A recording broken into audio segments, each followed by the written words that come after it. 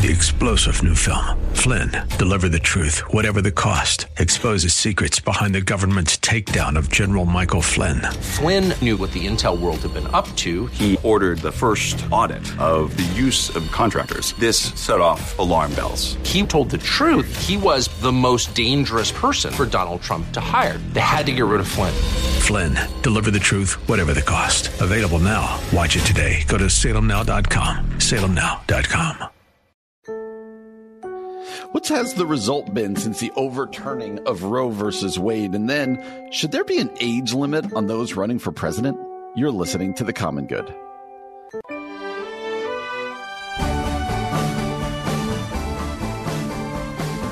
Hey friends, welcome to The Common Good here on AM 1160 Hope for Your Life. My name is Brian Fromm. So glad to have you with us on a Monday afternoon.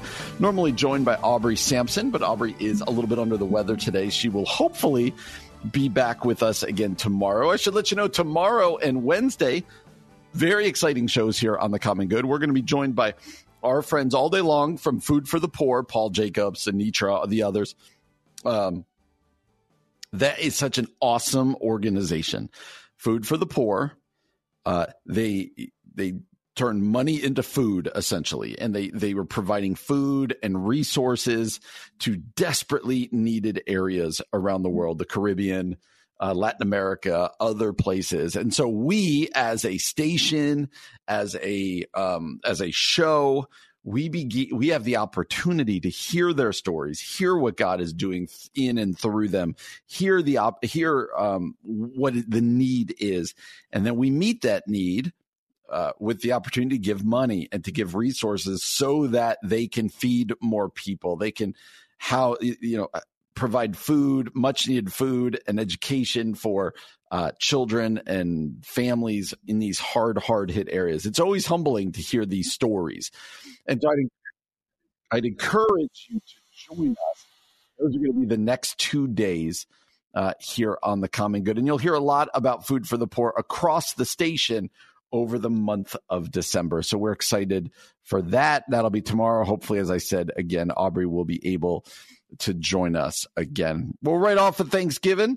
Hope that Thanksgiving went well for you and you're looking forward to a good Christmas season. Abortion. We talk about abortion a lot on this show. It's a issue that we feel very strongly about. And a lot happened this year in the abortion world, if you will, particularly and in the year before with the overturning of Roe versus Wade. And you're going to hear a lot about abortion as a political issue. And many people think that that's going to actually lead to more Democrats being elected. We'll see. Probably depends on the area of the country, but you better know that leading into the next presidential election next year and those running for Congress and whatever else, this is going to be one of the main issues. It's going to be one of the big one.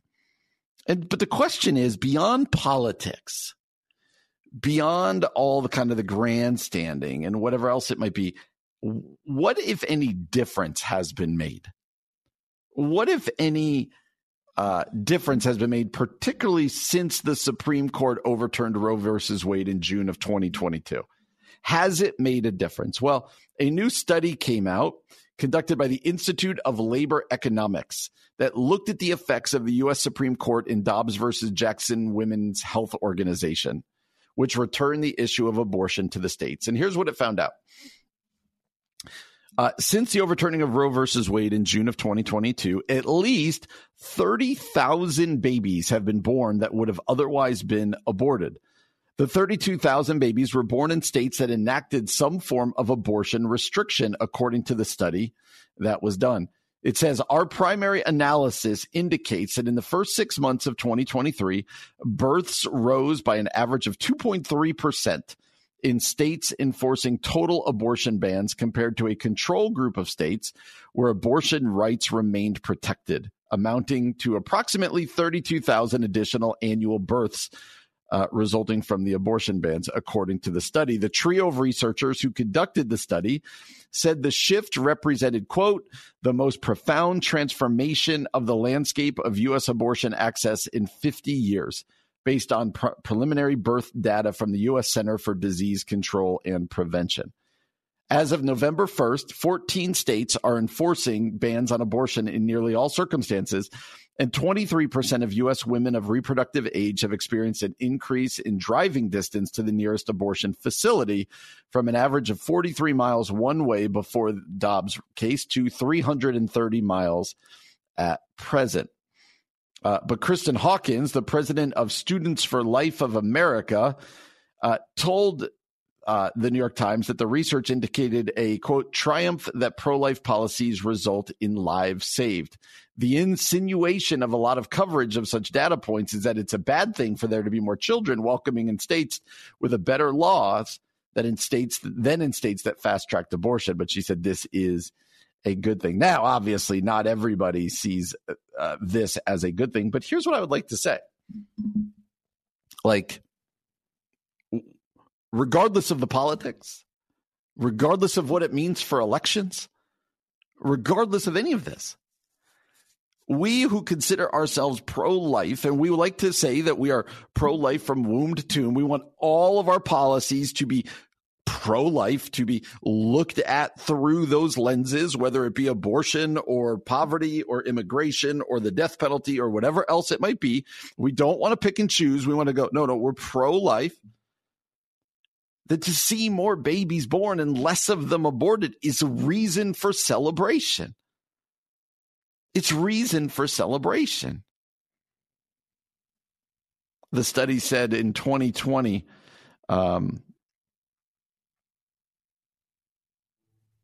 the study said in 2020, approximately 1 in 5 pregnancies ended in abortion.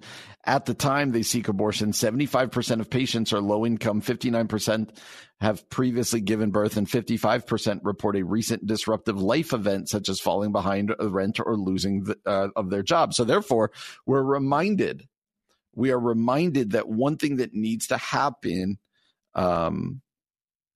is that we need to have policies in place that help with poverty, that help moms choose to have the babies, and dads, but usually the moms, that help support people to have life. We know that poverty is the driving force primarily of abortion. Sometimes it's elective, sometimes it's whatever, but primarily it's an economic issue that we should care about.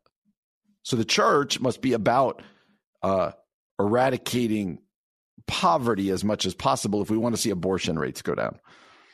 We need to be about the foster care system and adoption and all of these things.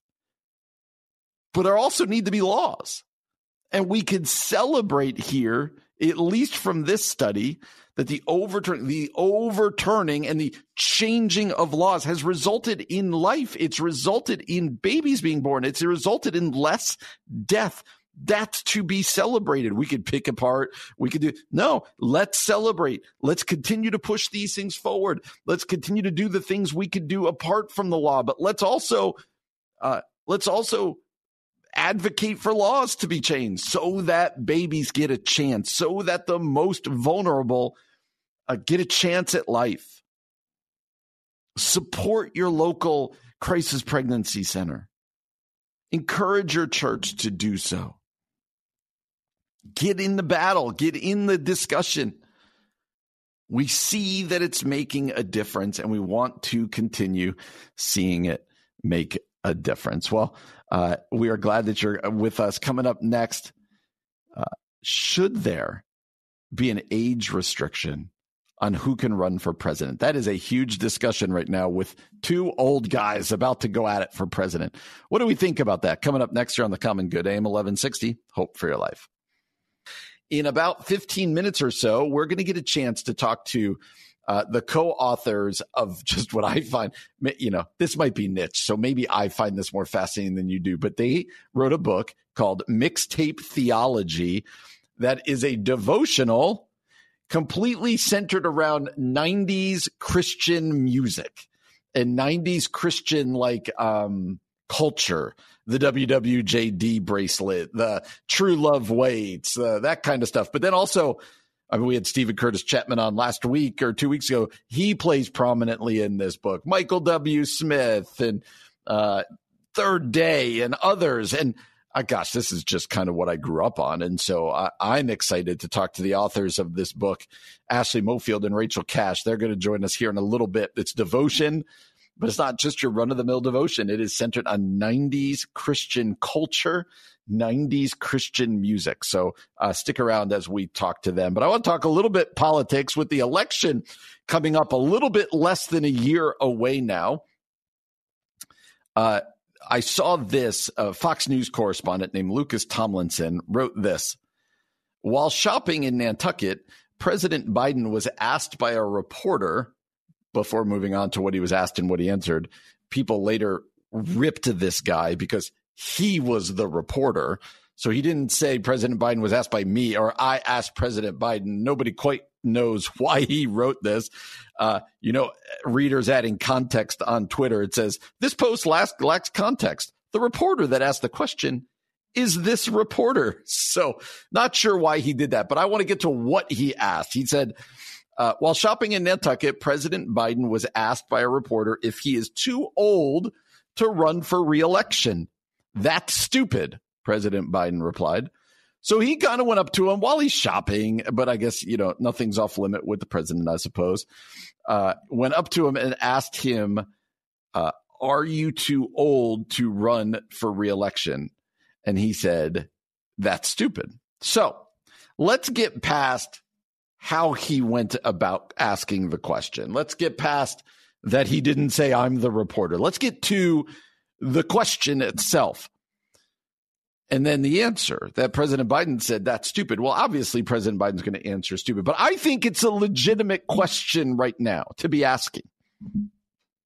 Should men in their late 70s, early 80s be running for president?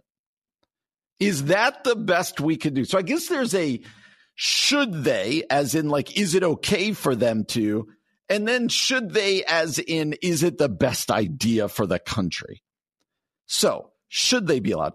Obviously, there's not in anywhere in our Constitution, there's an age floor, right? You got to be 35 in order to run for president, but there's no ceiling. It doesn't say, and you have to be under 75 or whatever else it might be. We have a habit of electing old people. You could go back to Ronald Reagan was older. George H.W. Bush was older. Donald Trump, Joe Biden, this is a thing that we do, but they can, right? It's if the question is, can Biden or Trump be president despite being the age they are? The answer is yes, they can. The real question is it a good idea? Should they be president? Donald Trump currently is 77 years old. He will be 78 at the time of next year's election. And Joe Biden is currently 81 years old, and he just turned 81, and he will turn 82 shortly after next year's election. So at time of election, Donald Trump will be 78 and Joe Biden will be 81. Whichever way you cut it, they are both old. And I know their backers like to say, oh, he's very active. He's this. Biden, exercises. Trump is kind of making deals, whatever else it might be. Okay, I understand that. But we've watched both of them, particularly President Biden, seem to have some cognitive issues that would be natural for somebody who's 81. We've seen recently on the campaign trail, former President Trump lose his place, seem to get confused, which would be normal for somebody who's 77 going on 78. And makes me go, can they be president? Yes. Should they? I'm increasingly believing that the answer to that is no. And I'm trying to get my mind around, how is it that the United States of America is, I would like to believe, the leading superpower in the world, and all of these millions upon millions of people here, And the best we can do is an 81-year-old and somebody else who's going to be 78 at the time of the election. I wish both of them would step away if I'm going to lay my cards on the table, and that the Republicans and the Democrats would both nominate somebody younger, with greater energy, sharper cognitively, whatever else it might be. I understand these guys get surrounded by advisors and all of this stuff, but I just think it's a weird look. So can they? Yes. Should they? No. And are they going to? Absolutely. Neither of them are barring a health crisis, barring some sort of uprising within their own parties, which I don't foresee happening. These are going to be the two guys, which leads me back to where we were before. What does it say about us as a country and our political apparatus that we're about to have an election contested between an 81-year-old and soon to be 78-year-old, and that the age of our people in Congress seems to be going up and up and up. I mean, have you seen some of our Congress people? It's just craziness. And so what does it say about us? Right now, the average age of Congress is only 58, only 58. But it just seems like it's getting older, especially the senators are getting older and older, right? 86, I'm looking at this list.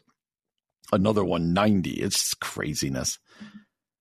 I don't know what's ever going to change. There's nothing we can do necessarily to change this other than to say, let's just do better. But yeah, hey, this is what we have. One of the single most consequential elections of our memory, and it's going to be between a 78-year-old and an 81-year-old. So Biden's right to tell the guy that's stupid. Of course I can run. Of course I can. Well, what else is he going to say? But man, I can't tell you that if I'm not excited about it. Let's put it that way. And I think a lot of people, my generation and the generation behind me, are feeling that way. And it will be those debates are going to be interesting. They're going to be watched closely for just how they can think on their feet, because I think it's going to be a real issue. There's your political commentary for the day. Something that's been on my mind because I was talking to my daughter about it in the car yesterday. It was interesting to hear her take of how are we having these old guys who are what we're running, but it is what it is. Hopefully my co-host Aubrey Sampson will be well enough to join me again tomorrow. But today it's been a good time just to be here with you. If you've missed any of the show, including the time we just spent with Ashley Mofield and Rachel Cash, they being the co-authors of a new devotional called Mixtape Theology, a devotional all centered on 90s CCM music and culture, right in my wheelhouse. That's when I was in middle school and high school and college. And now they wrote a devotional about it. Awesome. I'd encourage you, if you missed that interview, go back and get the podcast. Wherever it is you get your podcast, just subscribe, rate, review. You can also find us online at 1160hope.com, Facebook, Twitter, and Instagram at Common Good Talk. All right. Thanksgiving is now in the rearview mirror. Celebrated a couple days ago, which means we're now on the move to Christmas. Many of your churches are probably starting Advent series. I know at our church here, just today it was getting decorated for Christmas. You've probably put up your own Christmas tree. If not yet, then probably soon. Lights on the outside of the house, Christmas gifts being talked about and purchased. Christmas season is upon us. And so here's the question. And this is the age-old question that I think we wrestle with every Christmas season, this time of year, every time. And it's this. How do you remember the, quote, reason for the season, right? The reason for Christmas amongst all the craziness of Christmas. To put it another way, how do we focus on what's most important about the Christmas season? And I would say those are two things. First, it's, again, to use the overused phrase, it's the reason for the season. What is that reason? It's that Jesus Christ was sent into the world. For God so loved the world that he gave his only son, that whoever now believes in him shall not perish, but will have eternal life. That Jesus has become incarnate. He has come into the world, born of the Virgin Mary in a little town of Bethlehem. And that the coming of Jesus changed everything. It is the dividing line of history. It is the inauguration of the Savior. The Savior is born, Christ the Lord. And we celebrate that. That's what Christmas is all about. And then secondarily, I would suggest Christmas is about family. It's about being with those that you love. It's about celebrating with those that you love. It's about slowing down and connecting with those that you love. But as we know, it gets hectic. Got to buy the gifts, got to have the end of the year parties, got to decorate the tree, got to make the plans. And all of a sudden, what happens is you run and you run and you run and you run. And then you get to December 26th and you go, whoa, what just happened? And then that week between Christmas and New Year's, hopefully you get a little break and then you get into the new year. Friends, I would suggest it doesn't need to be that way. In fact, it shouldn't be that way, but it's going to take some intentionality. So here's the question. What are you going to intentionally do this Christmas season to not just fly through it? Couple different options, right? One, do an Advent calendar, do an Advent devotional, something to remind you, something that spurs you on, something that focuses you every day. Maybe it's listen to Christmas music. Music gets something going in our souls. So maybe it's listening to Christmas music. Maybe it's reading the Christmas story, either alone or as a family. Hey, this year we're going to read through the Christmas story and we're going to remember what it is. There's all sorts of different things you can be doing. Here's another one. Go to church every Sunday during the Christmas season. Sing the carols with your church community. Hear the Christmas story. Be prepared for Christmas. Keeping your eyes focused on Jesus. Don't allow yourself to become hurried. Don't allow yourself to become hectic and crazy. It doesn't need to be that way. But when we just allow life to happen, it gets that way. Don't allow it to be that way this year. Take control of your Christmas season. And then from there, you can rest, connect with your Savior, be reminded of what matters. Folks, when is the last time you've just sat down and gone, okay, I'm going to reflect upon the coming of Jesus, what it means for my life, what it means for the world, what it means, just how everything changed. I'm going to open up my Bible and I'm going to read out of the book of Luke or one of the Gospels, and I'm going to read about the coming of Jesus and, Herod and Mary and Joseph and the angels and Zechariah. I'm going to read the story again. I'm going to understand it again. I'm going to read it as if I have never read it before.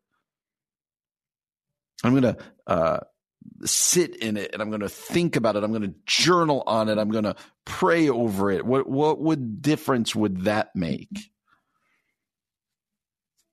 And then do stuff as a family. If you've got kids in the house and you're married, be intentional with your kids. Be intentional with your spouse. Make this a family Christmas. Like, I'm a pastor and Christmas season can get pretty hectic. But instead, don't allow it to be. Don't be rushed. Don't be hurried. Enjoy it. Watch the old Christmas movies. Sing the old Christmas carols. Do an Advent calendar. Read a Christmas devotion, whatever else it might be. Christmas can be the most meaningful season of the year, but it can also be the most stressful, anxiety-inducing sprint to the new year. And if you're tired, and I mean like that weariness at the end of the Christmas season, then you've done it wrong. But that's a decision made now. I'm not going to let that happen. I will not let that happen, and here's how I'm going to do it. So what's it for you? How are you going to intentionally spend your Christmas season so that you do not get to New Year's just going, oh, I'm so glad that's over. Let's not get to the end of Christmas going, I'm so glad that's over, because then we've missed it. Let's instead remember that Jesus is, in fact, as the old saying goes, the reason for the season. Let's let it spur us to worship, spur us to awe, spur us to thankfulness, and be drawn to our family as we worship and celebrate together. It's Christmas season. This is, as the song says, the most wonderful time of the year. And I really genuinely hope that it is for you. We'll talk a lot of Christmas over the coming weeks as Aubrey and I are together. Well, glad that you joined us today. Come back again tomorrow. Hopefully Aubrey will be here, but we will definitely be joined by our friends from Food for the Poor as we talk about on Giving Tuesday. On a great day to give and to support a wonderful ministry. We're going to be spending all day with our friends from Food for the Poor. So we hope that you join us tomorrow from 4 until 6. Until then, we hope that you have yourself a great night. My name is Brian Fromm. Have a great night. You've been listening to The Common Good. AIM 1160, hope for your life.